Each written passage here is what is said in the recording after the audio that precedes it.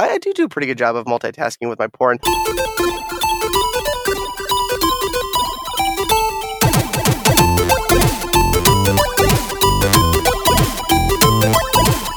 Hello and welcome everybody to the Geekscape Games podcast. This is level 71. I fucking hate electricity and kites and bald-headed bespectacled motherfuckers and all routers are wizards. This is the #1 video game podcast on the Geekscape network, #2 most out of context titled episode of the Geekscape Games podcast of all time. We are back with another episode of your favorite horrendously late, horrendously completely, I can't even think of the word. What is unprofessional? Illustrious. What? Illustrious. Christmas? Christmas. Yeah. Who's talking? You're super quiet. I said illustrious. Oh, you were super quiet. I have no idea why. Let's see. It's a wizard. It's a damn wizard. You laugh and you think I'm messing around, but I'm telling you it's true. So what happened, Juan? Tell us that why Josh makes sure his mic is okay. Turned up. I think it's something in Southern California because I was early to the show at 8:50. Going to be a little bit more punctual because I don't want to get fired just yet. And when I started my computer, all of a sudden I had no internet connection. Skype said I needed an update, and I updated, and then it said it wasn't updated yet. So I went to my wife's laptop, nothing was working. And then I went to my router, restarted everything, still wasn't working. Went back again, restarted it, did nothing different, and then all of a sudden it decides to work half an hour later, which leads me to the conclusion, and no, dare I say truth, that all routers are wizards. Because simple technical know-how would say, well, no, just restart your router, everything else. You always hear that, restart your router. Why should I restart it? So I can have the same problem happen again? No. It's like we're doing something. It's like we're doing something for the wizard by unplugging the AC adapter and putting it in, which the AC adapter is something different. The router is the wizard. I don't know if they need a recharge. I don't know if this is kind of like attention seeking, just to know that, hey, don't forget me. I exist behind your TV, blinking a bunch of lights, which must be Morse code to other wizards across my apartment building. Something's going down. I'm going to find out what it is, because this is not right. It's not right. Well, that was Juan Carlos. He's the reason why we're 46 minutes late recording. It's the least punctual. It's the wizards. I'm a victim. It's Benjamin Franklin's fault. Yes, that asshole. It's his fault. None of this would have happened if it wasn't for him. No, it's not good enough that I'm sleeping with a bunch of women, which is true, by the way. No, Benjamin Franklin. That dude was a player. It's true. History, son. Read it. Oddly enough, it's also electricity's fault that the show is going on. Oh yeah. So it is too. The wizard giveth and the wizard taketh away. Yeah, I am just angry. I would say I'm mad at the router wizard mainly, and then Benjamin Franklin comes in at 1A. Are you sure that isn't Benjamin Franklin the router wizard? Oh my God! Isn't he like the Dumbledore of internet? Oh my since God. he invented electricity. Oh my God. We need to get the show started. This is That's coming in with the now loud microphone is Joshua Jackson. Juan and Josh have been gone for a few weeks. Fired. How's it feel to be back? Great. Missed you guys. Took my trip to Dallas and got to visit the site of the most famous headshot in history. So yes. I'm glad to. Oh God. Yes. So, glad to be back to talk about Gears and Titanfall with you guys, because I feel like I've learned a lot. Oh. Ooh. Ooh. Man. And rounding out the foursome is Lee, one of our newest co-hosts. So welcome back. Hello. Yeah, and hopefully now we won't have terrible audio issues and you won't sound like a fucked up Stephen Hawking. I have a real microphone this time, and it's pretty great. I don't have an actual stand that works with it, so I have a combination of little pipe cleaners, electrical tape, and that's about it. And you know what? It sounds a lot better than what I started as off if you with. used the actual hardware. So yeah, go me. So we had Stephen Hawking on the show last week. I started off with a Rock Band microphone, so you're already ahead of the game. I remember that. Oh man, God, you sounded good. All right, we've got some new stuff. We got ourselves a Gears of War 4 trailer that came out that we kind of had the like a pseudo exclusive for, and I'm actually really fucking blown away by this trailer. The Gears of War 2 and 3 just kind of excuse me, kind of like bleh. The first one had a real aesthetic to it. Aesthetic. It had a certain aesthetic to it, and I feel like they went back to that original gimmick of that Mad World cover. You guys remember the Mad World trailer of Gears of War 1? Yes, no? Yes. Yeah, No. I found it kind of funny. God damn it, Lee. So they went back to that gimmick, and it was a cover of Sound of Silence. But who did that cover, by the way? Godsmack. Like, was it really? Yeah. No, Disturbed. One of the two. Oh. God dang it, Disturbed. I get them mixed up. Puddle of mud. Disturbed Smack. It was Static X. So it's coming to Xbox One and Windows 10. And there's a open beta beginning April 25th. It comes out at the end of the year. Did everybody check out the trailer? What do you think? Is anybody hyped for this new thing-a-lingo? I'm excited for the announcement. I'm not. I don't know if I'm excited for the game because I don't think we saw any gameplay footage whatsoever. Yeah. But it was a That's well done never trailer, though. Yeah. That's never stopped people from getting excited about games. True. That's like the It's very entirety. That's the entirety of E3 these days. It's gonna get to the point where it's just gonna say, "Another realm brings you a game." 2017. It has a story. Watch this WWE Immortals cinematic. 2. But that's kind of it. It's kind of some cool flashbacks with apparently Marcus Phoenix's son. Yeah, he's the main character, right? I guess. What Did if anybody- John DiMaggio is gonna voice the son? Like the father. Yeah, it might as well. Yeah, father and son combo. that sounds like a weird porno I don't want to be interested in. I'm glad I didn't have to say that. Well, I'm I thought intrigued. it, but didn't. So, JD Phoenix is being voiced by Liam McIntyre. He is Mark Martin / the Weather Wizard in The Flash. Oh, that guy. Wizards again. He's Spartacus in the new Spartacus show. Not the original, but the new one. He's the one who didn't die of cancer. Oh my And Are he's we gonna get cancer charities on our ass now too?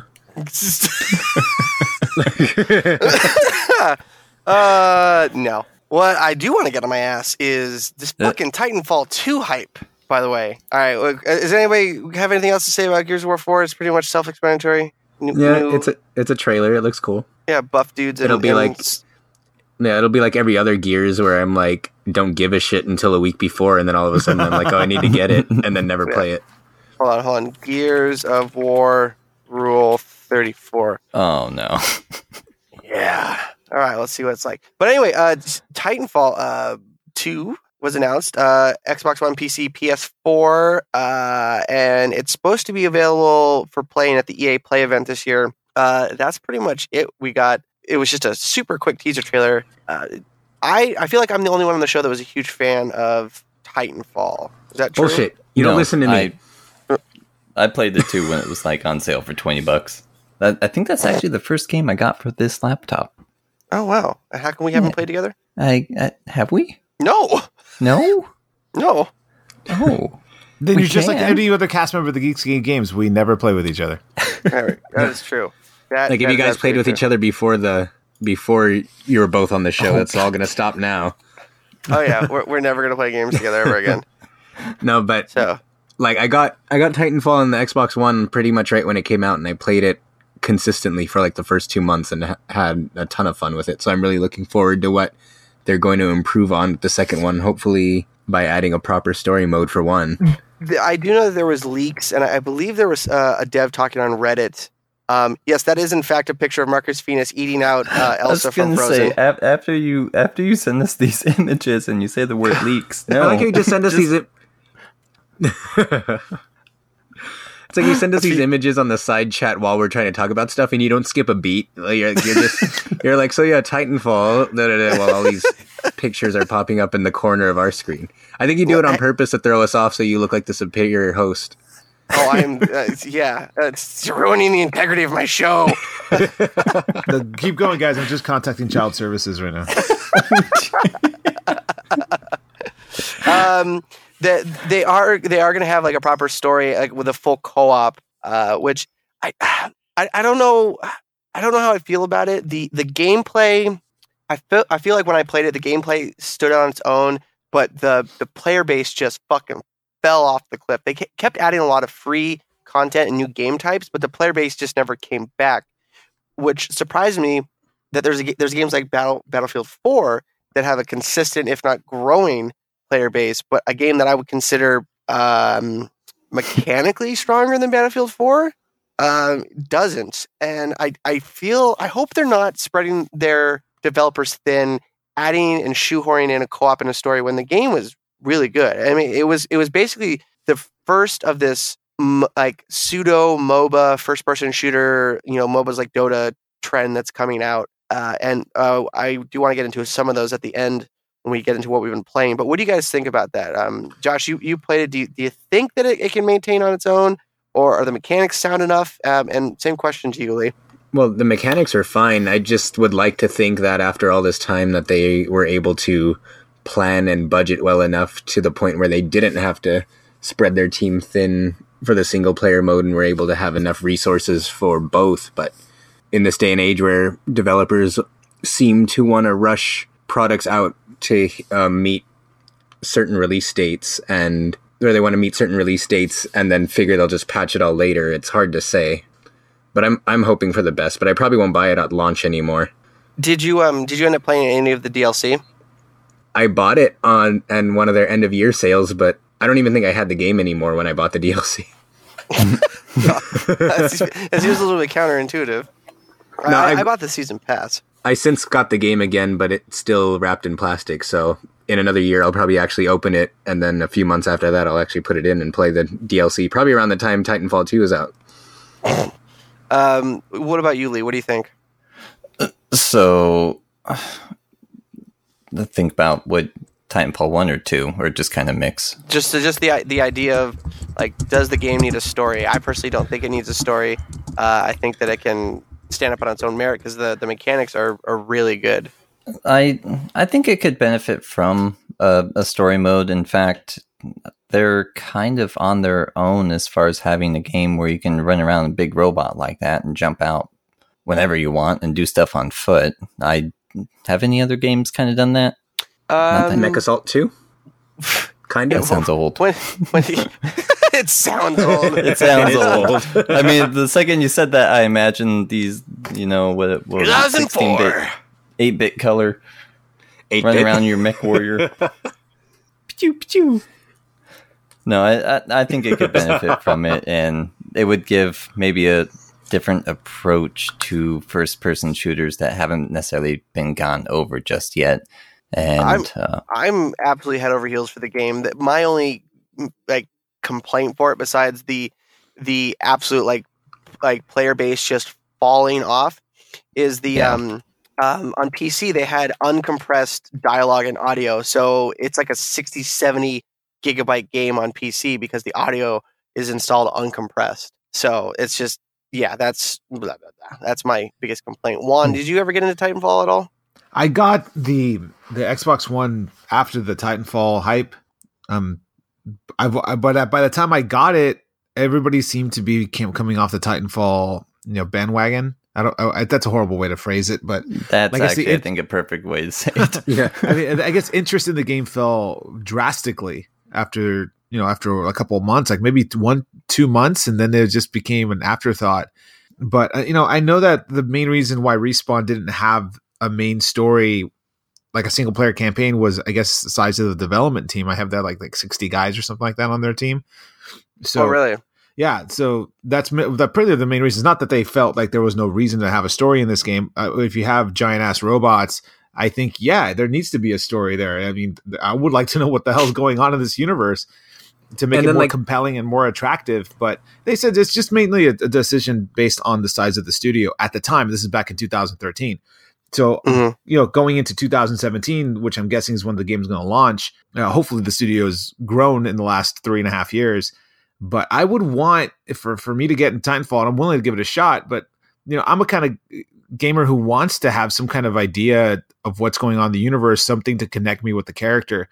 Of course, multiplayer doesn't really need to have that. You're just focused on, shooting your opponent. But if I want to invest my time where you have a market that's just flooded with FPS games, and not counting the ones that you can get, I know it's going to be on PC too, but we're already overloaded with them. There's got to be some draw, along with the robot, something about this Titanfall universe that's going to make me want to get involved in it. And once I get into it, something that's going to keep me in, something like a Destiny. Oh, and there's new Destiny shit out this week too. Yes, yep. Oh yeah, and I know we haven't put it on there. But we can save that for another week once most of us, get the true weekend with the new, with the marketplace and what's coming up there. But as far as Titanfall, I mean, Destiny's been able and Bungie's been able to keep that game, the core of gamers involved, and their community is heavily updated with videos and news updates with their app. So they've been doing a great job. I want to say, sorry, this is Shane's soapbox. Fuck the Destiny community.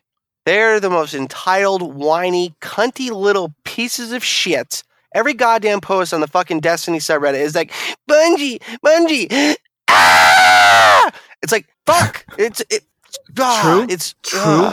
I don't agree. I don't disagree with you there, but those are the same whiny, pretentious assholes that are going to drop the $20, $30 for the new expansion every time it comes out. So I will, but I don't complain.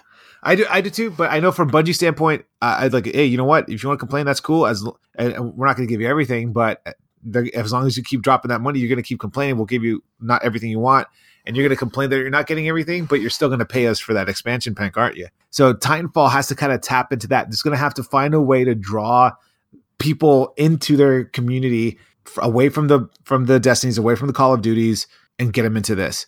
So hell, even like stuff like Splatoon that does constant updates with weapons and maps and weekend tournaments with their Splatfest, which we'll get to later in the show. That's the kind of thing that's going to keep that community active, give them a reason to come back, to get them involved, to start the game so they don't miss out on exclusive weapons, skins, costume choices, something to that effect. And I think that's one of the reasons why people lost interest within a month or two. And like the funny thing about it too is, I know, and Lee and Shane, I'm sure you remember that, is that the game, it did have a story mode, but it was this really weird way of doing it where it was a story mode, but it was within multiplayer. Yeah, and it was like, there would be this weird narrative while you're playing like a standard multiplayer match, and the outcome wouldn't matter. Like the story would always find a way to like to advance the exact same way. It was just whatever. The only difference was which side was disappointed at the end. Well, that seems weird. Like if you're trying to play a multiplayer game where you're all tense and nervous and you have some guy over your shoulder, and this is where our people lost in the Great War of the Second Sun. I'm trying to hide here. Yes, but I honestly had to play. Like, I had to play through the story mode like 3-4 times before I really understood anything that was happening, because I wasn't paying attention to any of it. And not just that, but it would be presented to you out of order sometimes. Yeah, because it would that makes sense. The story would go in a certain order. I think it was only like six or 8 stages. But when you try to join a game, it would like plug you into whatever stage like the first available group was in. So you'd just be starting on like chapter 4. Yeah, and it'd be we need to recover this and that from the enemy. And I'm like, I have no fucking clue what you're talking about. That is because you missed chapter 3 of my tale. Now come here by the fire. It's like I'm being shot at. It's okay. They'll join us later. This is Titanfall 2. I'm down. Yeah, I'm going to get it. Titanfall 2, Campfire Stories. I'm going to get it. I don't know. I love Titanfall. It was one of my games of the years when it came out. Dark Souls 3 is out. Has everybody played it? No, because I gave you my review code. Don't say it like that. Don't say it like that. Yeah, say it. What platform? You stole my review code. What platform was the review copy for?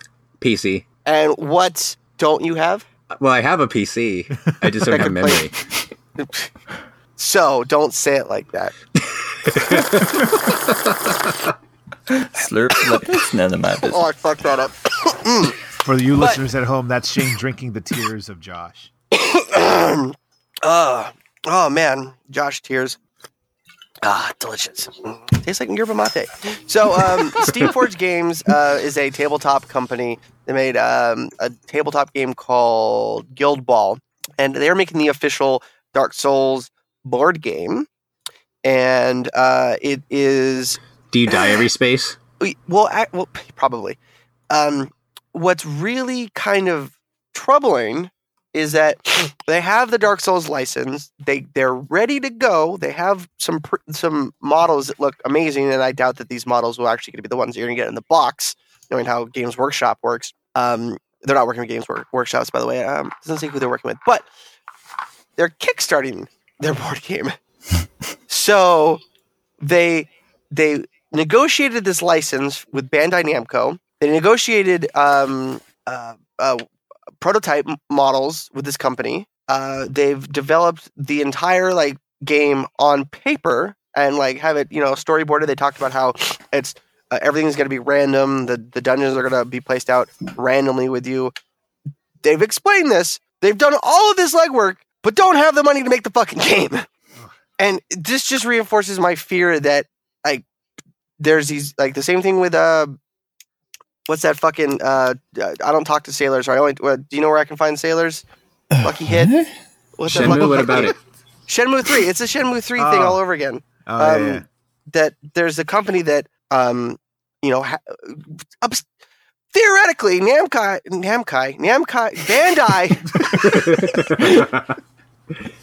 Bandai Namco could easily fund this. They know that all the neckbeards are going to gobble up and buy it.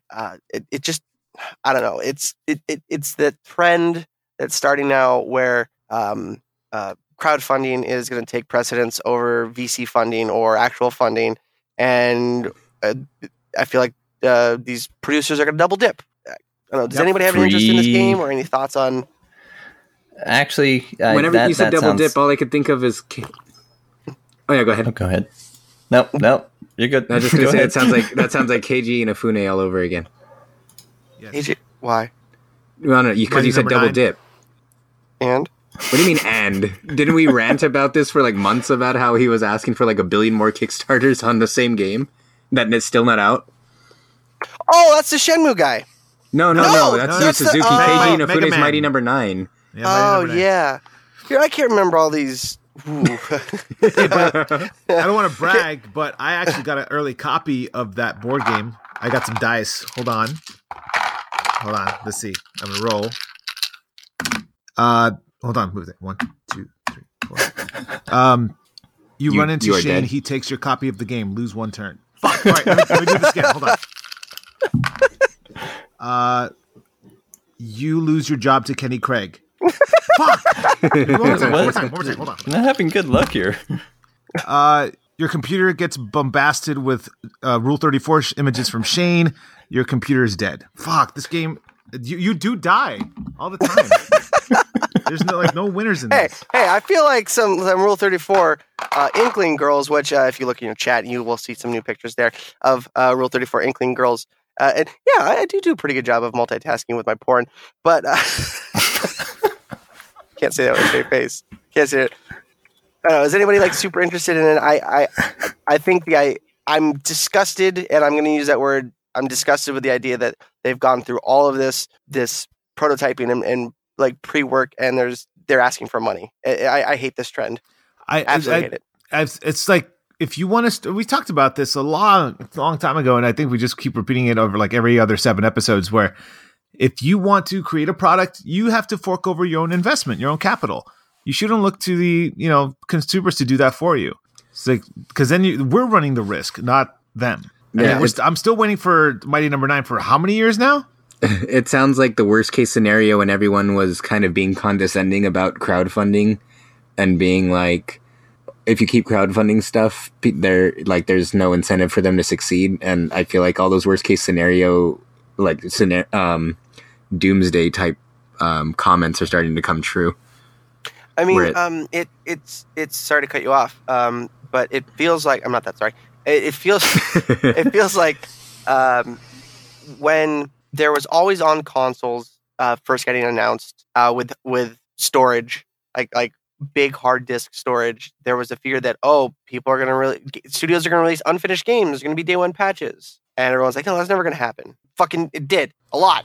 Not only does it happen, but people defend it. Oh yeah, or on disc DLC and fucking garbage like that. And then all these trends, these fears are coming true. And I can understand somebody wanting to say, hey, here's our pedigree, here's our resume, we have an idea, we want to make a Dark Souls board game. We need the money to secure the license. We need to prototype some figs. We need to test out the actual mechanics of the game. But to have all of that done and they just want the money to fucking print the stuff, it feels a little cheap. Because if their crowdfunding fails, Bandai is going to fucking fork over the cash. Let me just say this, and I think I'll end my rant with this. Going back to Mighty Number 9, they made that announcement back in January that they had to push back the release date because they're working on some code that was conflicting with the single player campaign. Yeah, they haven't updated their official website since January 22nd. Damn. So we're going on 3 months nearly. Next week it'll be 3 months since Concept have released any update about the game, when it's coming out, even a status, where they're at with fixing those bugs.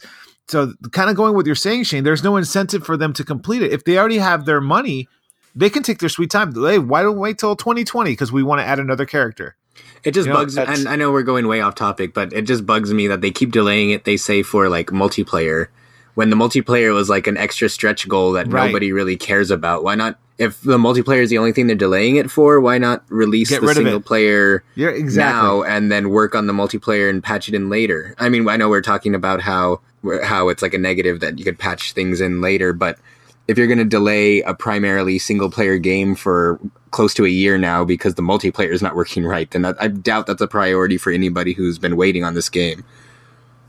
And that's why I am vehemently against crowdfunding. Just because of that. That just left a sour taste in my mouth. And which is crazy because if you go back on the show far enough, you and I were both excited about the idea of Mighty Number 9. I know, yeah, but with Keiji Inafune, I mean, you're going to take this guy who created Mega Man, one of the most beloved franchises in video game history, and if he says he's going to do something, you kind of take him for his word.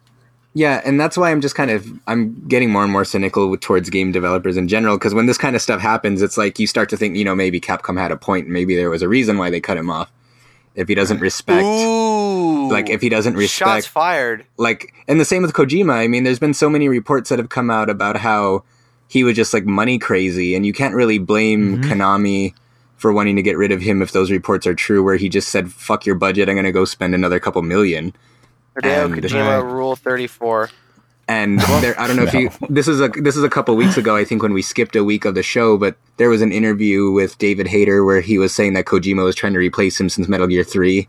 Yeah, I remember that. And he was. Quick Rule 34 update. I have a Hideo Kojima Jade Raymond Rule 34 picture. It is in your inbox. God damn it! I thought you were gonna say Hideo Kojima Mega 64 for some reason. But no, anyway, Jade Raymond. But I mean, it's I guess my overall point was if so many developers are going to keep taking advantage of Kickstarter, who's to say that they weren't taking advantage of their prominent positions within the companies, and that's why they were cut off. But then so many of us, myself included, are quick to jump the gun and say, the big bad company's evil. But who's to say that they weren't dicking around with their money the same way that they're dicking around with the public's money through Kickstarter? So. It's interesting. It's I agree with you on that statement. Oh, that's not bad, by the way. Yeah, it's not. What? Huh? Oh no, you're Hideo Kojima. Nothing. All right. So one thing that we've all, at least I, have been extremely worried about is No Man's Sky. It looks super fucking awesome. Mad hype. I know Lee is getting on the No Man's Sky hype train. Pretty good. Did you check out the tech demo that we got the other day? You got a tech demo of it? No, like the 21-minute like live demo. Oh, okay. Yeah, I saw that one. I think I've looked up. Okay. Two or three, four. Okay, I've been watching. I was gonna have to ban you from the show if you didn't. You had a week to do your homework. So, yay. So we haven't really seen anything of the game, and the stuff that we have seen has been really milquetoast. But the lead dev, whose name I can't find right now, Sean Murray, went on IGN and played the game for 25 minutes, and I'm fucking sold again. I was sold, and then I was lost, and now I'm back on board. Basically, they just showed all the mechanics that you're going to see in the game. You're going to be able to find different elements to like mod your weapons, mod your ship, mod your suit, and there's going to be like different planets that have different types of elements. And he was in the demo. He was on an ice planet, and his suit had temperature protection from the cold. Well, it ran out, and his character started to freeze. So he blew up in the side of a mountain, and like very, very what's that? Project Spark mixed with Minecrafty. He just kind of blew up on the side of the mountain, and then inside the mountain it was warm. There was like geothermal vents. So this ice planet that was like a negative 160 Celsius. He goes inside and it's like 25 Celsius, and his suit could like charge up on its temperature protection. I'm still worried that the content's going to get dull. That you're just going from planet to planet to planet, and you're never going to run into a planet that's going to be discovered by somebody else. Right. And that just because you can play with everyone, play with your friends, like, hey, dude, come over here or come find me. Well, they admitted you're not going to see like 99.9% of all the planets out there. And I guess kind of on that thought, there was nothing mentioned about building bases, and maybe for me in the sandbox game, that's kind of a hard pill to swallow because like in Minecraft and EverQuest Landmark, you could just build your own stuff, go out and explore. You could dig deep into the ground. And such a creative game, or at least open sandbox game like this, and you're not allowed to be creative in that aspect, or at least we think so far. That I think that is one of the hype killers, I guess you could say. So you're more in it for the creativeness, like, and not the survivalness. So like when you played Minecraft, you were more of a creative player or a survival player? I was more survival, and I'm not necessarily saying the game should have that. I think it's just going to be kind of weird because so far all the sandbox games I've played and seen have had the option for you just to build stuff and let that creativity, I guess, come out. But this one seems statically dynamic, if that makes sense. That doesn't. English teacher, we need a ruling. I see the phrase again. Statically dynamic, as in it's going to stay. No. It's going to stay dynamic. Things are going to be changing. You can't actually alter part of the game. You're just there to. I mean, you can kind of alter it. You can find these different creatures. You can give them names. As you're exploring, I think you do have that option of just giving stuff names and saying pretty much, hey, I'm here. This is what I call this little creature over here, and this is what I call this big one over here.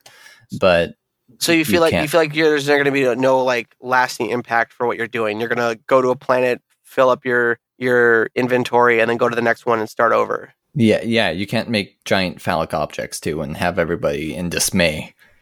Oh yeah, I do remember.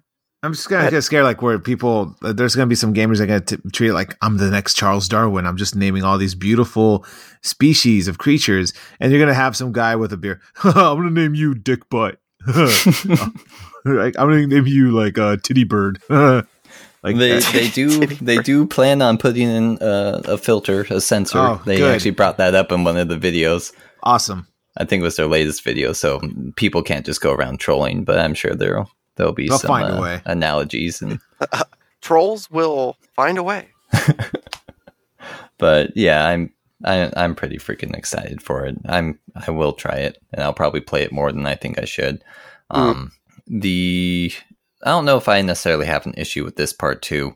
The goal is to get to the center of the galaxy, and maybe that's a good way to kind of filter everybody into one spot. Because I'm sure you're going to be really lonely during the whole process. And oh man, just the fact it's a multiplayer game, there's so much to explore, but there's such little chance you'll have interaction with other players. That's where it's kind of a paradox, oxymoron. Well, there's going to be no interaction. Like the only thing you're going to be able to interact with them is just seeing, like, going to a planet that, like, SS Shaken discovered this planet on this date, and that's going to be it. There's no co-op. There's no nothing. So it's a, would you say, like an asymmetrical multiplayer game, kind of? I see what you're saying. That's what's got me scared and has me turned off. I thought you would be able to actually interact with other people somehow. Nope. That's where I didn't. Okay, maybe things make a little more sense now. Okay. Maybe if you listen to the Geekscape Games podcast. Oh my god. You'd be the first. All right, redeem yourself, Lee. Tell us about Consortium the Tower and what it's all about and why we should be interested in it. Consortium the Tower. It's coming eventually. So what they're doing is they have a game that is going to be, I'm going off again with this dynamic word. It's going to be a very dynamic story, and it will have incredible replay value. It's taking place in London, England, British. And there's this, who knew, giant tower. And inside the top of this tower, there's some terrorists, and they've taken people hostage. So far from what I've seen, the main goals can be just to get those hostages out. However, you can deal with the storyline exactly how you see fit throughout the entire thing. You can either talk to everybody and resolve things without violence. I don't know if there's going to be any parts in the game to really kind of push you in a certain direction, though. But you can choose to talk your way to the top. You can go rogue. Well, you're given this mission by this. Oh crap! I forgot what kind of unit they were. But anyways, you can choose to go rogue. Rule 34 unit. Yeah, all right. Dude, look up Rule 34 for this Consortium game. Okay. And oh dear, I'm scared. Where was I going with this? I don't know, man. Like, apparently porn just sends you right off their let's stop that idea. No, they have some other games that are kind of the same, and crap. I seriously forgot where I was going. Oh my god, you're fired. You're done. I am fired. What I saw from it, it gives you the option to either go in fucking commando style. You can actually talk with people, and there's actually dialogue trees. And you could also like go super stealthy and go through it. This is apparently a sequel to a Kickstarted game from 2013 called Consortium. It looks really cool. What I don't like about it, and I'm the negative Nancy of this week's episode, but I like how the environments look, but I don't like how the character models look. They look shitty. They reminded me of the character models from Perfect Dark, or even just James Josh, you were a big Perfect Dark fan. Yeah, Perfect Dark was great. Yeah, but would you want to play Perfect Dark now? I did play that HD remake. Not even remake. It was just like a remaster for Xbox 360, and yeah, it looked like crap. Oh, but it's still fun to play though. My brother loved Perfect Dark, and we played that a lot together on the 64, and he was saying the Perfect Dark for the Xbox was pretty bad. It was a huge letdown to the kind of storyline. I think it was the best game for the 64, though. Oh yeah, Perfect Dark Zero. Yeah, that sucked. Oh yeah. Oh, that was garbage. It literally had less. It literally had less gameplay features in it than the original one did. And I think I mentioned this before, but that was a launch title. That was a 360 launch title. Yeah, I know, but I'm talking about compared to the N64 one. I was gonna say they didn't do good though. I mean, It was like and I've mentioned this before, not just with Perfect Dark, but with other games. It's like, it's the weirdest thing to me that Perfect Dark, the original, was such an innovative game, mostly because like the first thing I noticed is like when you shot a guard in the arm, their arm would be damaged, and when you shot them in the leg, they would limp. But no other games aside from like Metal Gear really do that. So then when I got Perfect Dark Zero, and Megan had never played Perfect Dark before, and I was like, look how cool this is, watch. And then I loaded up Perfect Dark Zero, shot the first guard I saw in the leg, and then he like touched his leg for a second, and then he fucking sprinted at me. And I'm like, what the fuck? Why are we moving backwards with this shit? Like, we had limb damage in this game 6 years ago, and you can't do it now?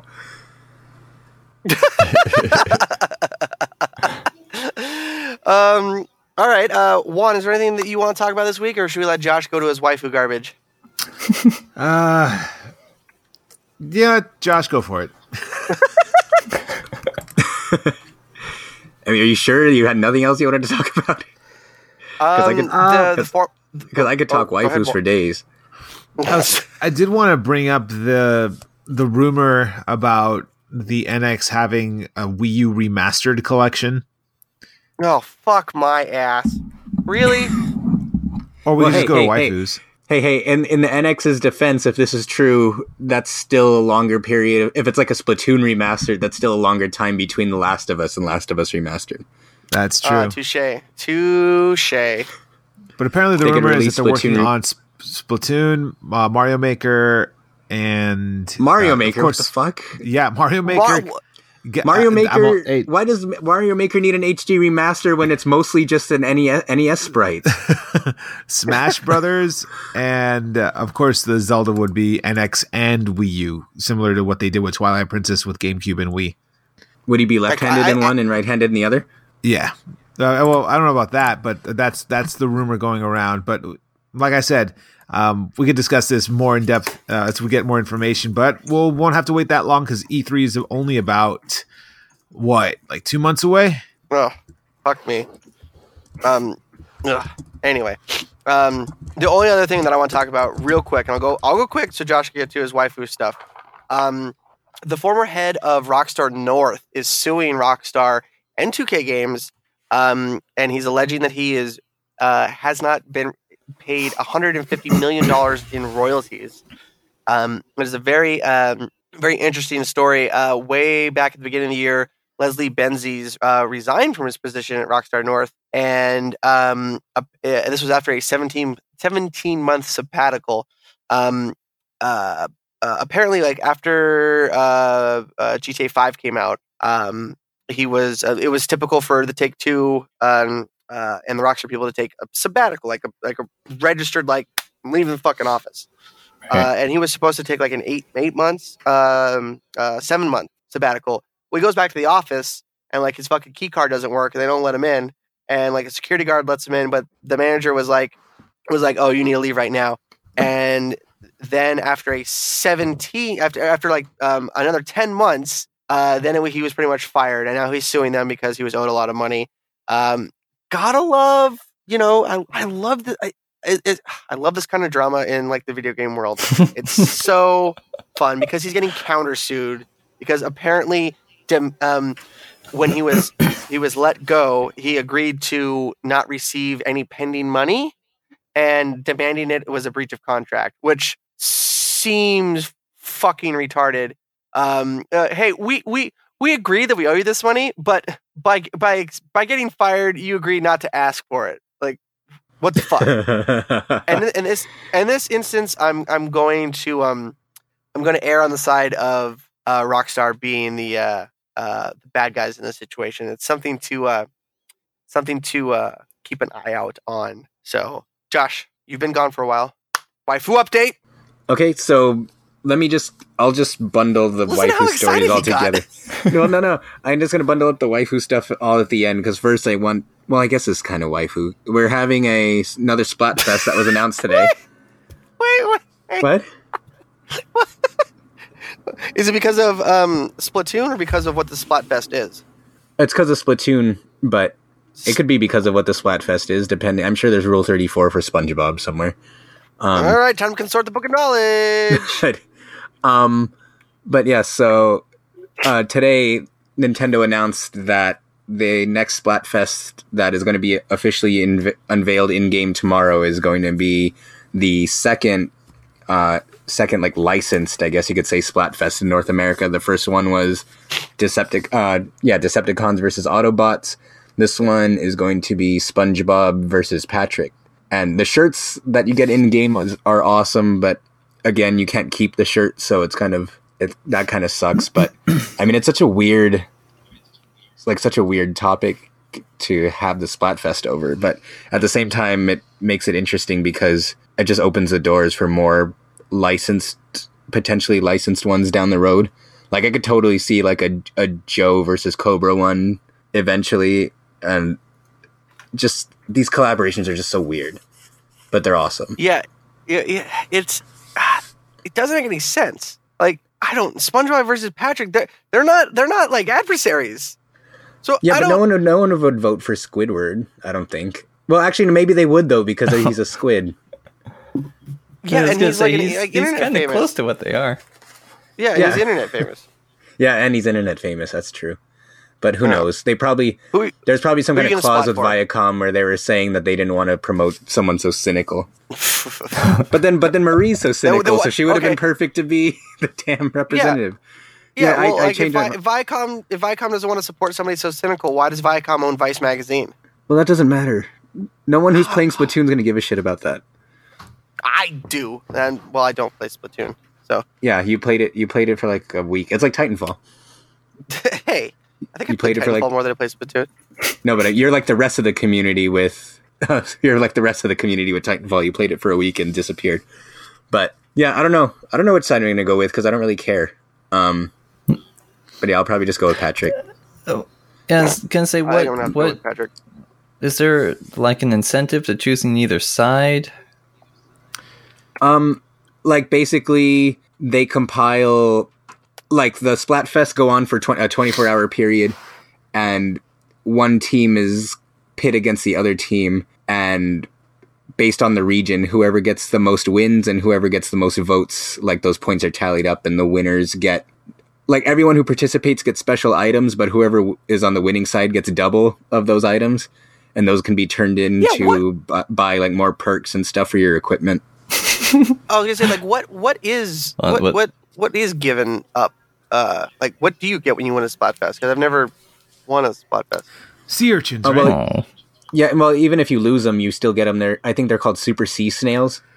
And there's this drug dealer in this back alley in the hub menu where you can exchange those snails for, like, say, for example, if you have a piece of clothing that you like to wear, but it only lets you carry like a maximum of 1 perk, you can pay a sea snail to increase that to 2 perks. And then the maximum, I think, is 3. And then if you use a snail on an item that already has 3 slots, because the perks are like randomly chosen. So if you use one that already has 3 slots, it'll re-roll all 3 slots and give you 3 potential new perks.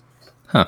So it's like what the online community seems to like to do is to try to just keep spamming them until they randomly get like 3 of the same boost for one that they want. So like say they'll get a t-shirt that'll give them 3 attack up boosts, so they'll be stronger when they play. That kind of stuff.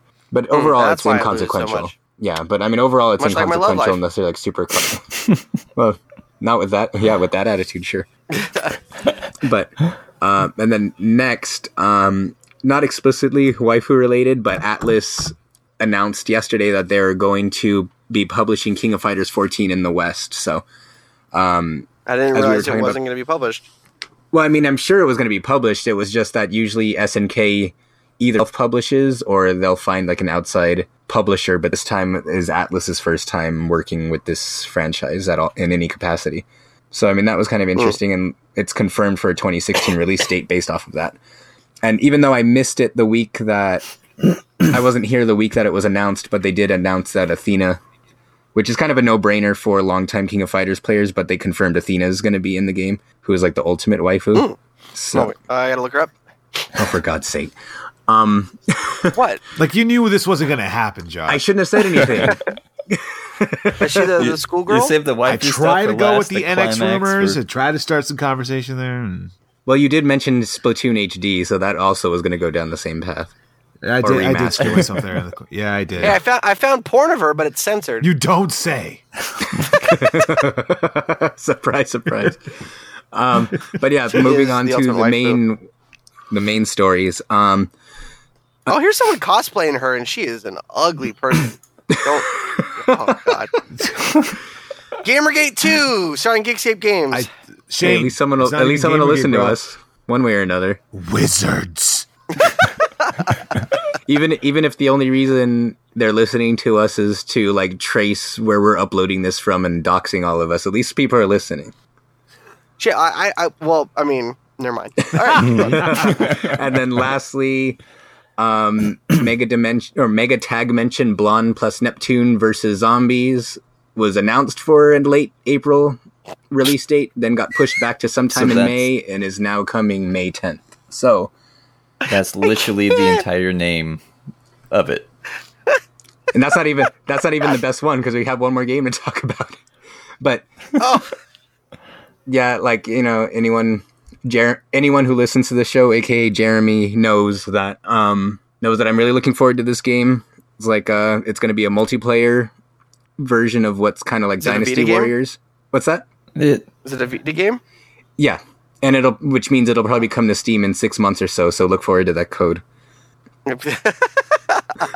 Hey, the other one was really fun. Yeah, it's a sequel. This one's a sequel to that one, except this one's multiplayer. Oh. So you'll be able to actually play with other people, and there's more CPUs to play with, more abilities, more bigger monsters to compensate for the multiplayer aspect.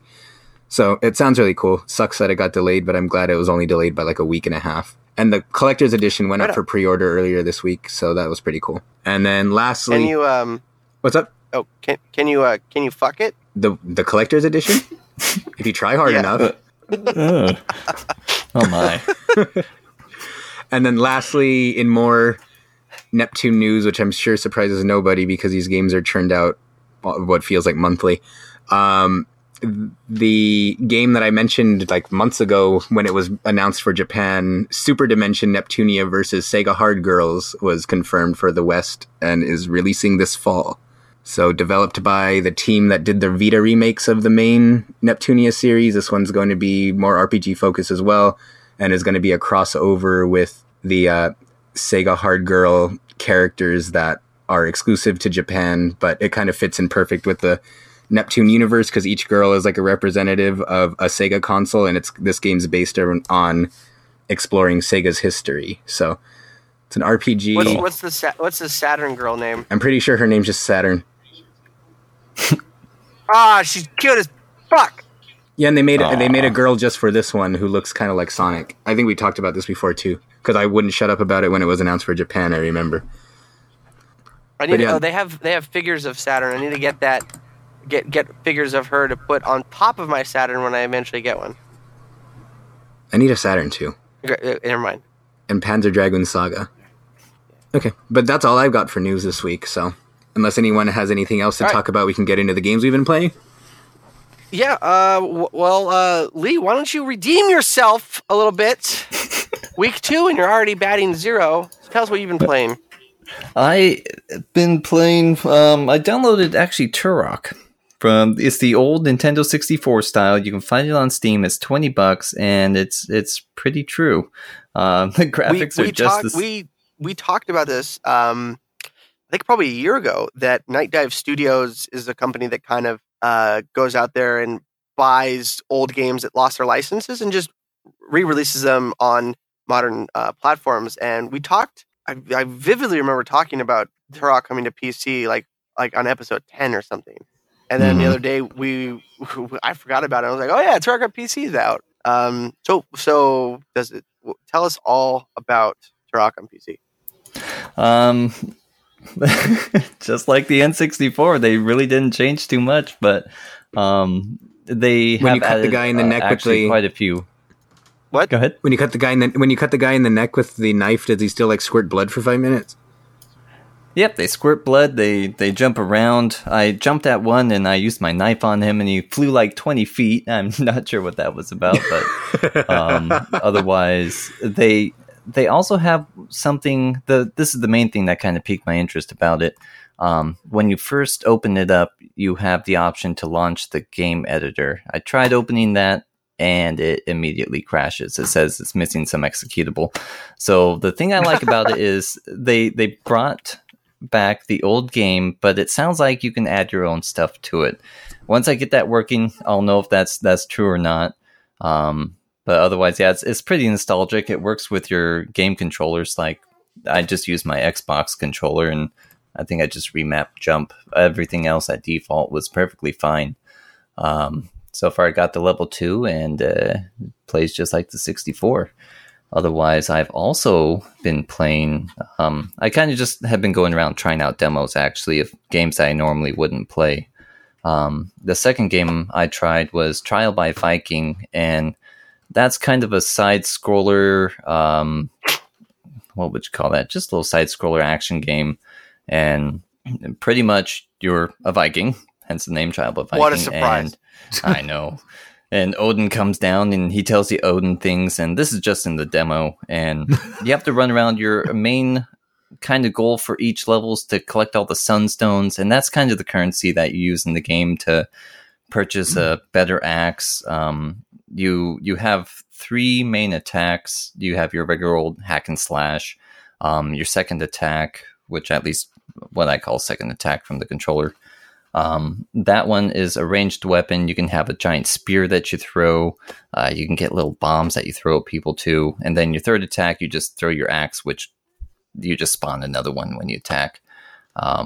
It's pretty simple. The demo wasn't entirely too hard. The map itself is going to be a big challenge too. On the last part of the demo, the floor itself would kind of disappear or fall apart while standing on it, and it was called Dash. And I think I died a good 15 times on that, because the farther I get, floor fell apart, someone knocked me off. It's really challenging. The game itself, I think was under $20, and I give the demo so far 5 out of 5 Tuvens. I would buy the full one. And then the other than Counter-Strike and Fractured Space, I played Jesus Christ RPG. You can find it on the Steam store, and it's a little bit ridiculous. They have a lot of satire, I guess you could say, and they throw in a bunch of cool little references like to Ozzy Osbourne. So the developer had some humor, and I guess that kind of points out that I was playing games that I normally wouldn't play. I give that game 1 out of 5 Tuvens, and I'm still atheist. Now, I was just thinking, with that game where you're a Viking and you have to collect something called a sunstone to trade it in for a better axe, why don't I just throw the stone made out of the sun as a weapon? It just seems more effective. I mean, if you have a sunstone, why not just use it on your sunkern and get your sunflora? God damn. Ooh. I don't know. Ooh. Well, Josh, what have you been playing?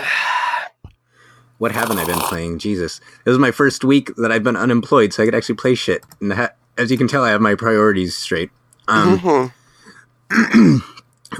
Starting with Quantum Break, the Xbox One's next big exclusive, which is also on PC. It's great. It's a great game. Interesting story. Innovative, creative cover, like third-person cover shooting gameplay. The thing about it, though, is that your powers are so good that even on hard, you're just steamrolling the entire game until like the very end, when it all of a sudden becomes infuriatingly difficult. But I don't know, there's something rewarding about Superman punching the shit out of people with Shawn Ashmore. And like, it has this really it's like, we've all been vocal about it in one way or another, but I feel like I've been especially vocal on how I dislike, quote unquote, like cinematic experiences rather than them being like 15 frames a full second? on games. Yeah, not in that sense, but I mean, like, not that cinematic. not that. That's way too cinematic for me. But like, how like every time Derek will talk about, say, how he's in love with like Until Dawn, or he's in love with Walking Dead, and I'm kind of like, yeah, but I can't get into them because it's all like cutscenes or whatever. Yeah. And Quantum Break has this really interesting way of tackling it, because the game is supposed to be like half game, half TV show. And it's like, when you're playing the game, it's like all gameplay. And then at the end of every chapter, cuts to like a 30-minute live action episode of a TV show that kind of bridges the gaps between chapters. And it's like at the end of every chapter, you get to make a decision. Yeah, it's like the game is like, the game's fully 3D rendered. And then when you finish a chapter, they play like an episode of the supposed Quantum Break TV show, which is mainly focuses on a lot of the side characters as opposed to the main characters in the game. But it's all live action and it bridges like the gaps between the two chapters that you're in. And like right before the chapter ends, you usually will play as like the bad guy and you'll make a decision. You'll like make a big decision and one thing that I hate a lot about like cutscene driven games, like say Life is Strange or even Mass Effect, it'll give you like a vague description of what you're picking.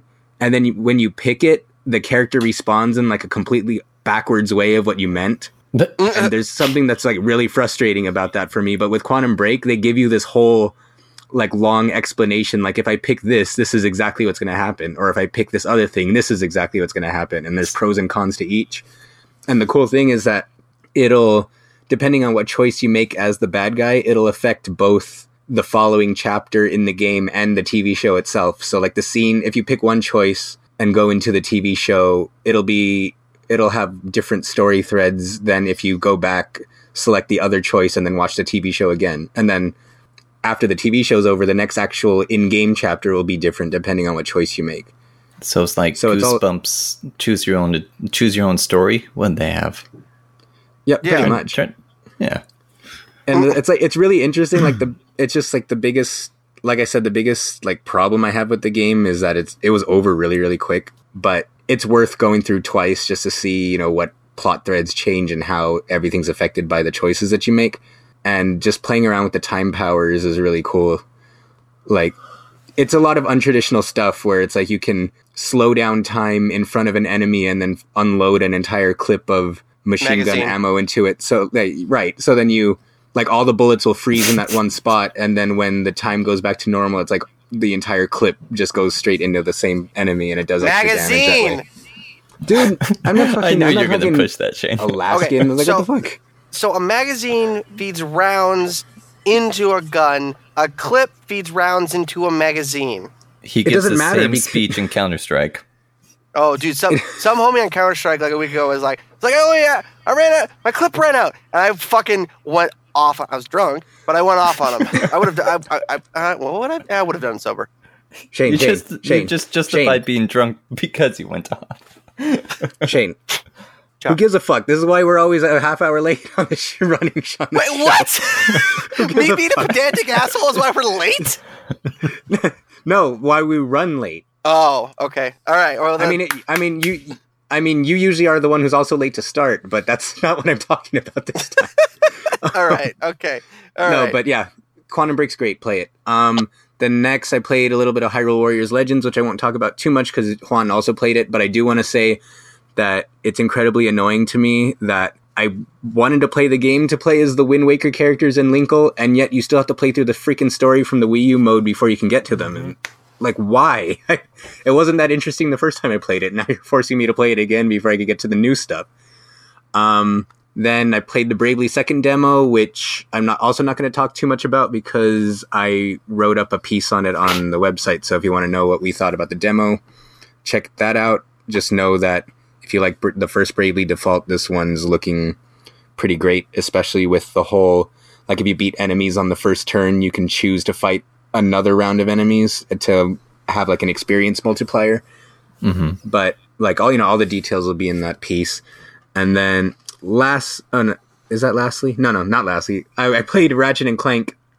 I got to go to a screening for their for the movie that's coming out at the end of the month, and they were nice enough to provide review copies of the game after the screening. So I ran through that, beat it from beginning to end. I published a review of it last night. It's an absolute joy to play from beginning to end. It's a remake of the original game, but it's a remake done right, where the story is altered, which some of the story alterations I wasn't too big of a fan of, but it seems like it's trying to tie itself to like the later Ratchet and Clank games more so than the original one did, since anyone who played the whole series will know what I'm talking about when I say that the very first Ratchet and Clank feels kind of disjointed from the rest of them. So this one seems like it's trying to retcon it to where it's bridging the rest of them better. But it brings in a series of weapons that are new to this game, combined with kind of like a best of set of weapons that's taken from like each game throughout the series. It has improved controls and mechanics. It follows the plot of the movie as opposed to like the plot of the original game, complete with like their Hollywood voice acting for some of the new characters like Sylvester Stallone, Paul Giamatti, John Goodman, Rosario Dawson. And just from a gameplay standpoint, the game it's huge. It takes full advantage of the PlayStation 4's additional power. There's like these huge waves of enemies that'll come in and fight you, and despite all the chaos going on, there's rarely any kind of slowdown or anything with it. And it's kind of getting familiar at this point because this is, I think, like the 8th Ratchet game. So I mean, it is getting a little, even with all the improvements, it still feels a little repetitive, but that doesn't mean it's not fun to play. And just all of the different weapons, both the new ones and returning ones, combined with the scale of how big the game is and just technically what it's able to do, just makes it, honestly, to me, one of the best games on the PS4. Really? And a perfect example of what a remake should be, where it has returning levels from the original ones, but most of them are completely redone. And then it has a bunch of new worlds that weren't in the original ones. And I don't know, and then it has this awesome New Game Plus mode where you can upgrade your weapons even further to like these super powerful versions. And while the game doesn't get any harder, it's like you can build up money multipliers for not getting hit. So you could potentially not get hit through the whole game and then build up a ton of money to buy all the new stuff. So cool. it gives you plenty of reason to play through it more than once. And then last, and I have to get this rant out of the way, but I was playing a lot more of Pokken. And have any of you been playing it at all? I have. I've seen the Rule 34 for it. Oh, geez. I mean, that's just Pokemon, though. It's Pokken bit specific. Pokken, like, struggle fucking. Like, Juan, have you played it at all? Yes, I have. Yes, I have. So, I mean, tell me if you've come across any of these issues. But don't get me wrong. I mean, the mechanics are interesting. The graphics are gorgeous. Being able to play as the Pokemon in this fighting game environment is like fantastic. But for all the things that it does right, it seems like they forgot how basic fighting game mechanics work. Because like the smallest, weirdest shit that like a lot of people probably won't even notice is just bugging the shit out of me with this game. It's like you could do a super move. You could do a super move. And it's like 100% safe on block. Like I feel guilty when I beat people when I miss they block my super move and I immediately follow up with a throw because I can throw them before they get out of their block animation. Or like I'll ground pound somebody, they'll like block it, but I can hit them before they can hit me in response. Like weird shit like that. Like they have a counter attack that's supposed to shield you from regular attacks, kind of like Street Fighter 4's focus attack. And then when you let it go, you're supposed to like retaliate against them.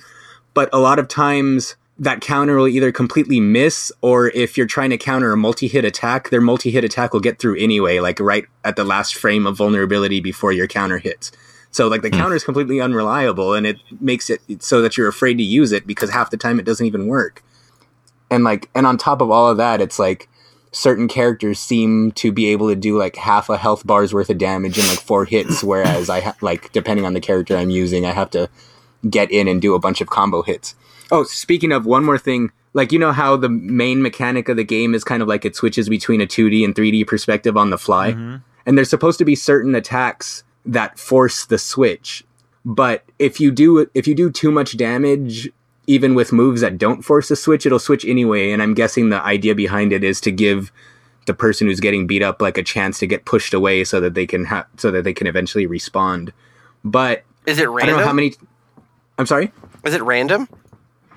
It's not that it's random, but when you do a certain amount of damage, even if you're not doing an attack that would force the switch, it'll switch anyway, because I'm sure it's programmed that if someone gets hit a certain amount of times without responding with an attack of their own, they try to switch perspective to like throw them back and give them a chance to recover. So it's like tripping. Not exactly, because it's not random. It's not random. It's like set. Like if we're playing and you're beating the shit out of me and every time I get up from one of your attacks, you keep hitting me and I can't respond for whatever reason. Like maybe the second halfway through the second time you have me in the same combo, the second combo will just end halfway through because it'll switch perspectives and push me away before the combo's finished. Gotcha. But I can't stand it's happened to me. Sometimes I win anyway, and sometimes I'll lose because of it. But I don't know how many times where they're literally one punch away from dying, and then that forced switch will happen, which will push them away and then give them an opportunity to come back on me. And it's so freaking, it's so, to me, if it's at that point where they're one hit away from losing, it's just it's kind of like Marvel vs. Capcom 3's X Factor. It's just giving someone who's losing a chance to come back that's completely outside of either player's control. And I don't know, it's that kind of stuff just bothers me sometimes, because when I win because of it, it makes me feel like I don't deserve it, and when I lose because of it, it makes me want to put my controller through the TV. Sounds like my second marriage. Oh, and God, I keep thinking of more and more things, and one of the weirdest things too, and this is the last thing I want to mention. I just gotta think how pissed Juan is right now, because he's got to go to work. No, but the last thing is that there's His a level silence is dubious enough. No, and then the last thing is the level up system. It's like Pokemon, when you fight either against a computer or against real people, they level up and you can allocate their stats to boost their strength. Yet those strength boosts are still in effect when you play ranked battle or online battles with no way to turn it off. So it could be kind of unfair, but yeah, because it discourages you from using new characters, because if I've been playing as Lucario for the last 5 hours, why would I switch to Pikachu when Pikachu's level 1 and has no stat boosts? And on the other hand, I've been playing this game for 15 hours now and pretty much have only used one Pokemon, and I'm at level 85. So if I wanted to get all of them to level 100, that's about 16, 18 hours per character just to have them all in an equal level. And I don't know. It's for everything that it does right. I'm sorry? The experience share? They've been throwing that around in the newest Pokemon games like crazy, I'd imagine. Well, no, never mind. This wasn't made by for the Nintendo. RPG. Right, yeah. For the RPGs, but this one is... I don't know. It's it's a full-on fighting game. It's made by the people that made Tekken and Soul Calibur. Yeah. But they try to shoehorn Pokemon mechanics into it, which is all well and good, but if you're playing a ranked online match, I feel like everyone just should be at their default stats. And then if you're playing player matches online, you should have the option to turn it off. But right, yeah, that's about it with my love-hate relationship with Pokemon. What do you got? What do you got first, Juan? Is he alive? Did he fall asleep?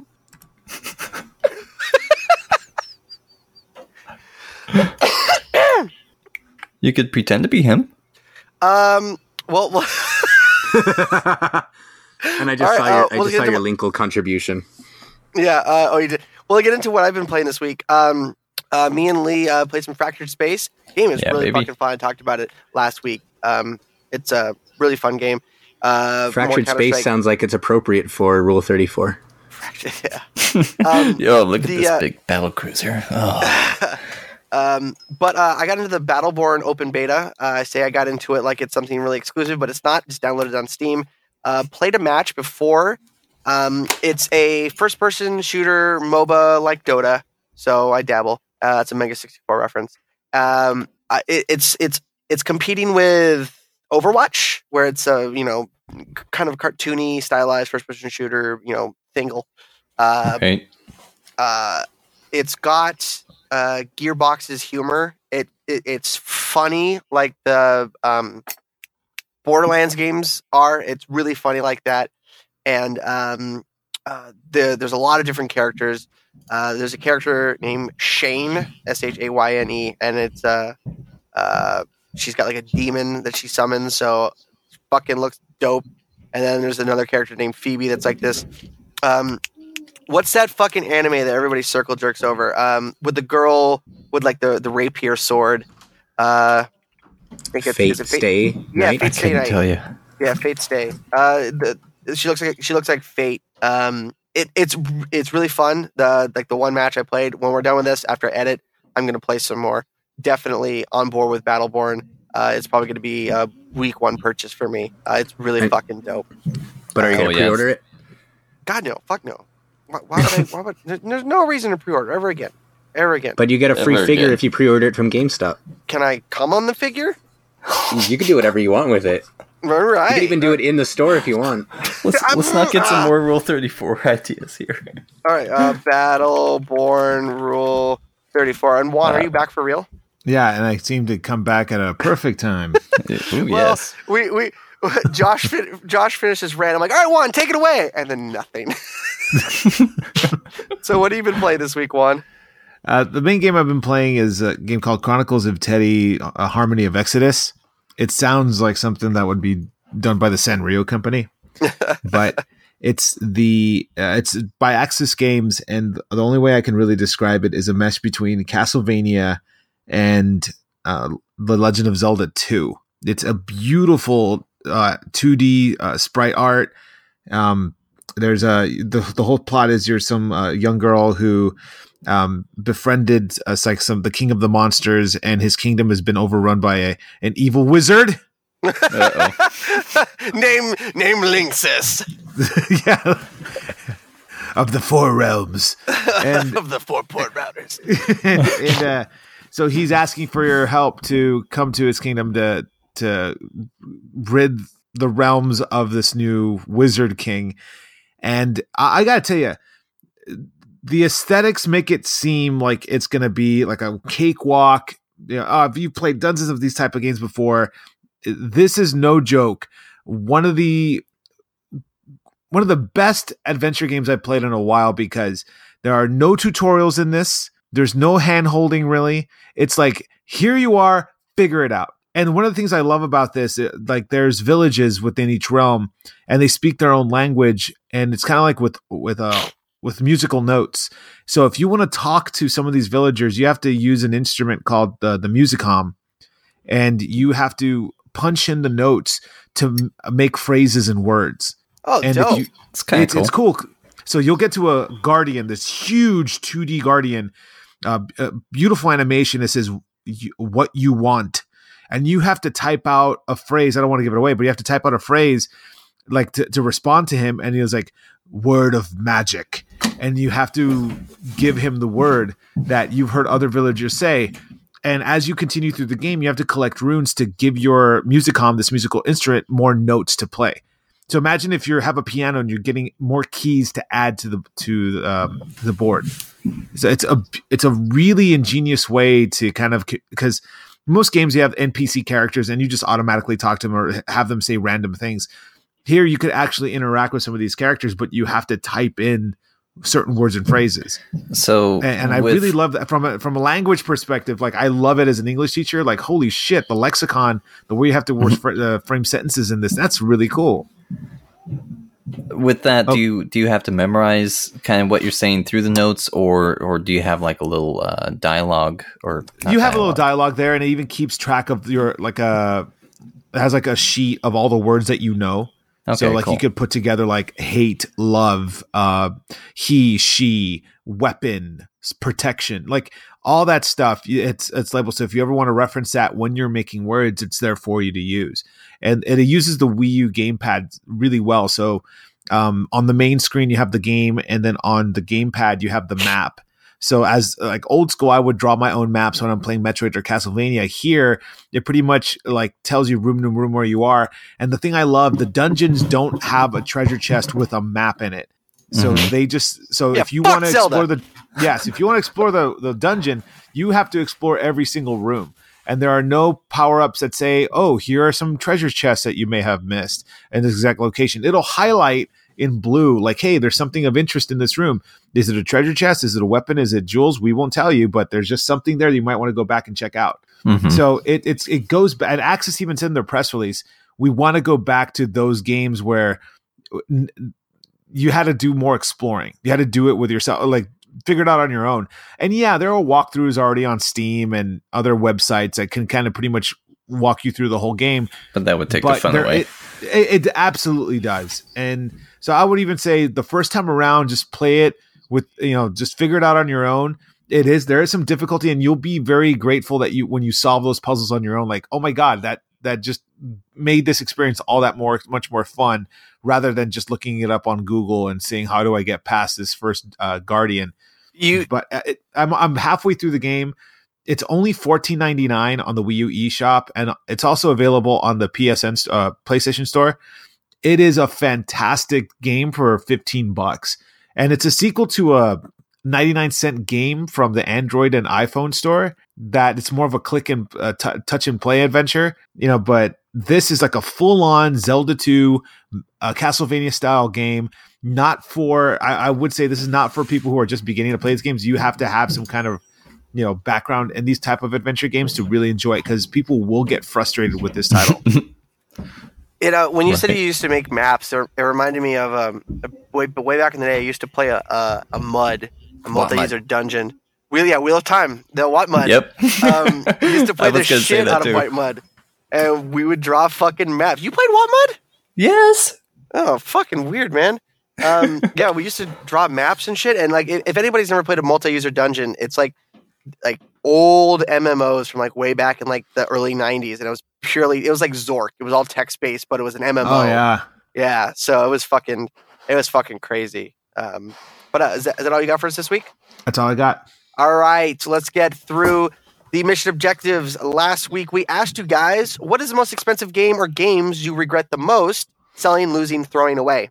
Joy B said, I bought the AC2 Collector's Edition for $60 and sold it for over $300 months later. I wish I would have kept it. John P said, World of Warcraft, it's calling me. William E agreed, wasted a lot of my life and money on WoW. Travis B said, currently it's Shadow of Mordor for the Xbox One. I can't find it anywhere and if I want to slay some orcs. I also know where I placed my binder, what was standard at the time of the Magic Gathering cards. Well worth a pretty penny. Almost positive someone stole it. Damn. Christopher C said, it would have to be Nintendo Stadium with the pad you run on, and I didn't sell it. I lost it. If we check the eBays real quick, let's see what a Nintendo Stadium events is going for. $1,500. $15,000. Oh my God. Yeah. Jesus. So, yeah, that's a very rare game. So, sucks to you, Christopher C. Davis K said, Sim Ant. There was another game like it, and I traded away for some cash to buy new clothes. Worst mistake I ever made. And then Ray S said, Advent Rising on the Xbox. Such a good game. And then Colton N said, Titanfall Collector's Edition. The art book and the statue were awesome, but the game itself just wasn't worth it. It got really repetitive, and I got bored of it too soon. Wish it better storyline plot. Spent a lot of my money on the Collector's Edition due to the hype. It was a big mistake on my part, which kind of just parrots what we've all been saying about Titanfall 1 and why Titanfall 2 needs to be fucking badass. Donna T said, I regret losing Okage, the Shadow King. Stupid game. Oh, wow. Stupid game, but I loved every minute of it. And then our own Miles H said, I had a collection of video games, all bought brand new, dating back to 1993, that, according to GameSpot, where he had his collection documented, was well worth over $12,000 Canadian. Jesus. So that's probably like $5 US. I gave them all away. I regret that one a little. Not a lot. It was taking up an amount of space, but yeah, I regret that one a little. Anybody else got some responses? I would like to amend what I said. Instead of saying my pirated games I gave away. Yeah. Today, I think we learned it was Turok Rage Wars for the 64. I had the bugged cart, the original. Yeah. What was No, the you had the original fixed one? cart. No, the original one I had was bugged. The one I couldn't beat in multiplayer, and my brother and I sent that back. They gave us a new fixed copy that we could play through. And looking on eBay, you can find that original bugged game for. How much were they going? Just normal $60 all the way up to someone wishing for like $400 or $500. So I guess that would be my new amendment to the one I regret losing. Yeah, and if anybody's a diehard listener, I actually told that story like years ago. Like, man, my buddy had that cart. I wonder if he still has it. Guess you don't have it anymore. No, I cried after I read that. Yeah. I'm sorry. I do believe I said don't look it up on eBay, and you proceeded to look it up on eBay. I was curious. Well, now you're going to drink yourself into oblivion. You guys got any responses, Joshua? One? I didn't submit the question, but in lieu of that, I guess I'll give my answer. Which a few weeks ago I mentioned I lost all my Pokemon games after importing everything from the GBA, and which had to have been like a combined like 500-600 hours ish of time. thing. Yeah. That has to be up there. And as far as financially, Don't me say being it. the idiot that I am, Don't when say I was it. in middle, I think I've said this before on a different, for some other topic, It's gonna but make yeah. me cry. But so get the tissues ready because in middle school, I mean, get the tissues ready aside from all the Rule 34 you've posted. Oh my god! But yeah, I let someone borrow my copy of Earthbound in middle school and never saw it again, like the actual physical cartridge. And then, of course, if you look that up now, it's worth quite a bit. So it sucks, but By now, $165. Yep. So now I have. Oh, really? It used to be. It used to be more, but I guess now that it's out on Virtual Console, the people who actually want to play it aren't in the market for it anymore. Yeah. But yeah, so that sucked. I'm gonna give an answer. I guess on the other side of this, I kind of, sort of, finagled my way in getting a expensive game cheap at a store. Finagled. I ended up paying $20 for a copy of Fire Emblem Path of Radiance. What? With the manual and everything. What? Yeah. Nice. Look it up how much it's worth. I'm doing it right now. It's well over $120. There you go. Nice. I got mine for $20, like right before it started going up in price when GameStop still had them regularly. Nice. So, I never bought it because it was a bunch of weeaboo bullshit. well, the new ones are even more weeaboo because you could actually marry your troops. I know, and I like them so much more now. All right. Our question this week is, what game would you like to see remade in VR? Josh. Someone else answer because I had an answer and now I can't think of it. One. A Resident Evil 4. Fuck you. That's terrifying. Lee? It's almost not maybe possible or functional, but I want to see like a TIE Fighter game. Ooh. Like you're in the cockpit and everything's happening. Given it wouldn't necessarily be as immersive as a game where you're actually using your hands to do stuff, but maybe you actually use your hands to fly the ship and push these buttons, and you get to look around, look at all the sensors. Playing the original TIE Fighter for the computer was one of my favorite games out there, and I think if you do that, put it into VR, that would just be one of the slick. best flight sim games ever made. Yeah, I think so. I think that'd be great for the Vive because of the Vive controllers. Mm-hmm. Because they're fully trackable. I think that's a really good answer. Josh, you figured it out yet? Can I go? Yeah, I was gonna say Dog's Life because it was rewarding. It was rewarding to play a game where you could play as a dog, take a shit, pick it up in your mouth, and throw it at people. But when you try to do it in real life, it's kind of gross. So VR is like the happy medium. Okay. Maybe you need to find a job. Why do you think I lost the first one? Good man. Funny answer for me. Sexy Beach 3. Self-explanatory. Serious answer, Sexy Beach 2? Sexy Beach 0, the fourth one. No, I would say like first person like exploration games like Myst, or one of my favorite games of all time is Journeyman 3, or Legacy of Time 3, the Journeyman Prophecies. That would be their pretty first cool. person point and click games with like live action FMV stuff. I think that'd be fucking like amazing. Like you don't need a whole lot of controllers to interact, so you could easily do it with gestures, like Lee said. You could even do the points or like the Explorer and just turn your head. I think that'd be an amazing experience for VR. They had something like that. It was this company trying to start it up, and I almost want to call it like a VR cafe. Essentially, you walk in and you have this little adventure. I forgot where the heck I read it and I saw the video, but it was on that same kind of exploration idea. And it's really cool seeing people like react to the floor falling, and they have actual physical elements like a fan blowing when there's a breeze. They have a heat source when there's a torch. So it's also sensatory. Is that every word? Am I just making words again? I like making sensory. Okay. And Lee, you finished high school and I didn't. No, I got my GED. Well, I didn't finish high school. Well, look at us. Well, I guess that explains me making fun of the mentally handicapped. All right, that was Geekscape Games. Let's talk about Around the Site real quick. My Around the Site this week is my Monday Music. Rick Astley put out a new single and is releasing a new album. A brand new single. It's called Keep On Singing. He's got a new album coming out called 50. He's turning 50 this year. Brand new album. First album in over 10 years. First single in over 5. He still fucking has it. He's one of my favorite recording artists.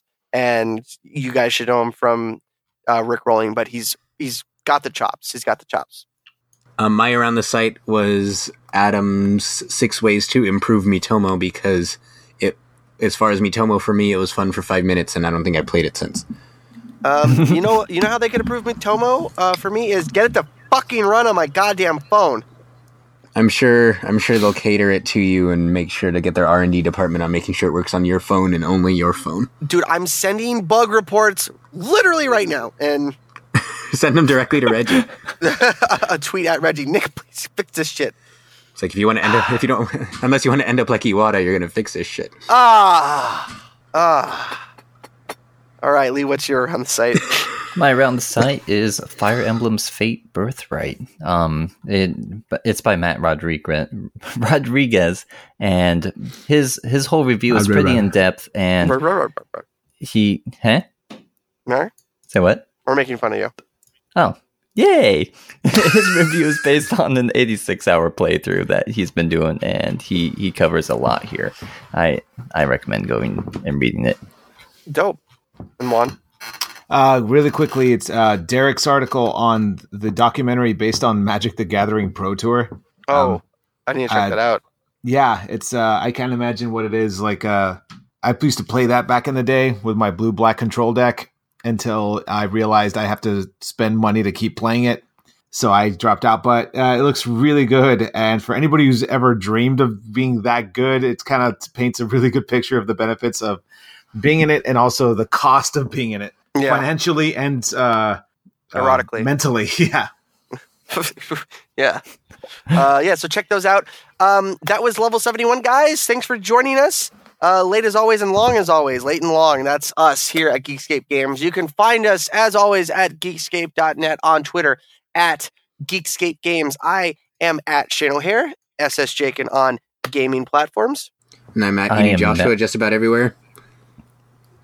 Anybody else? Oh, I thought you were actually... Sorry. I'm at Tuvin on Twitter now. I finally twit. And this is Lee. Twatted? I twatted. And I am at the King of Mars. All right. We'll see you guys back here next week. Bye, everybody! Bye. Bye.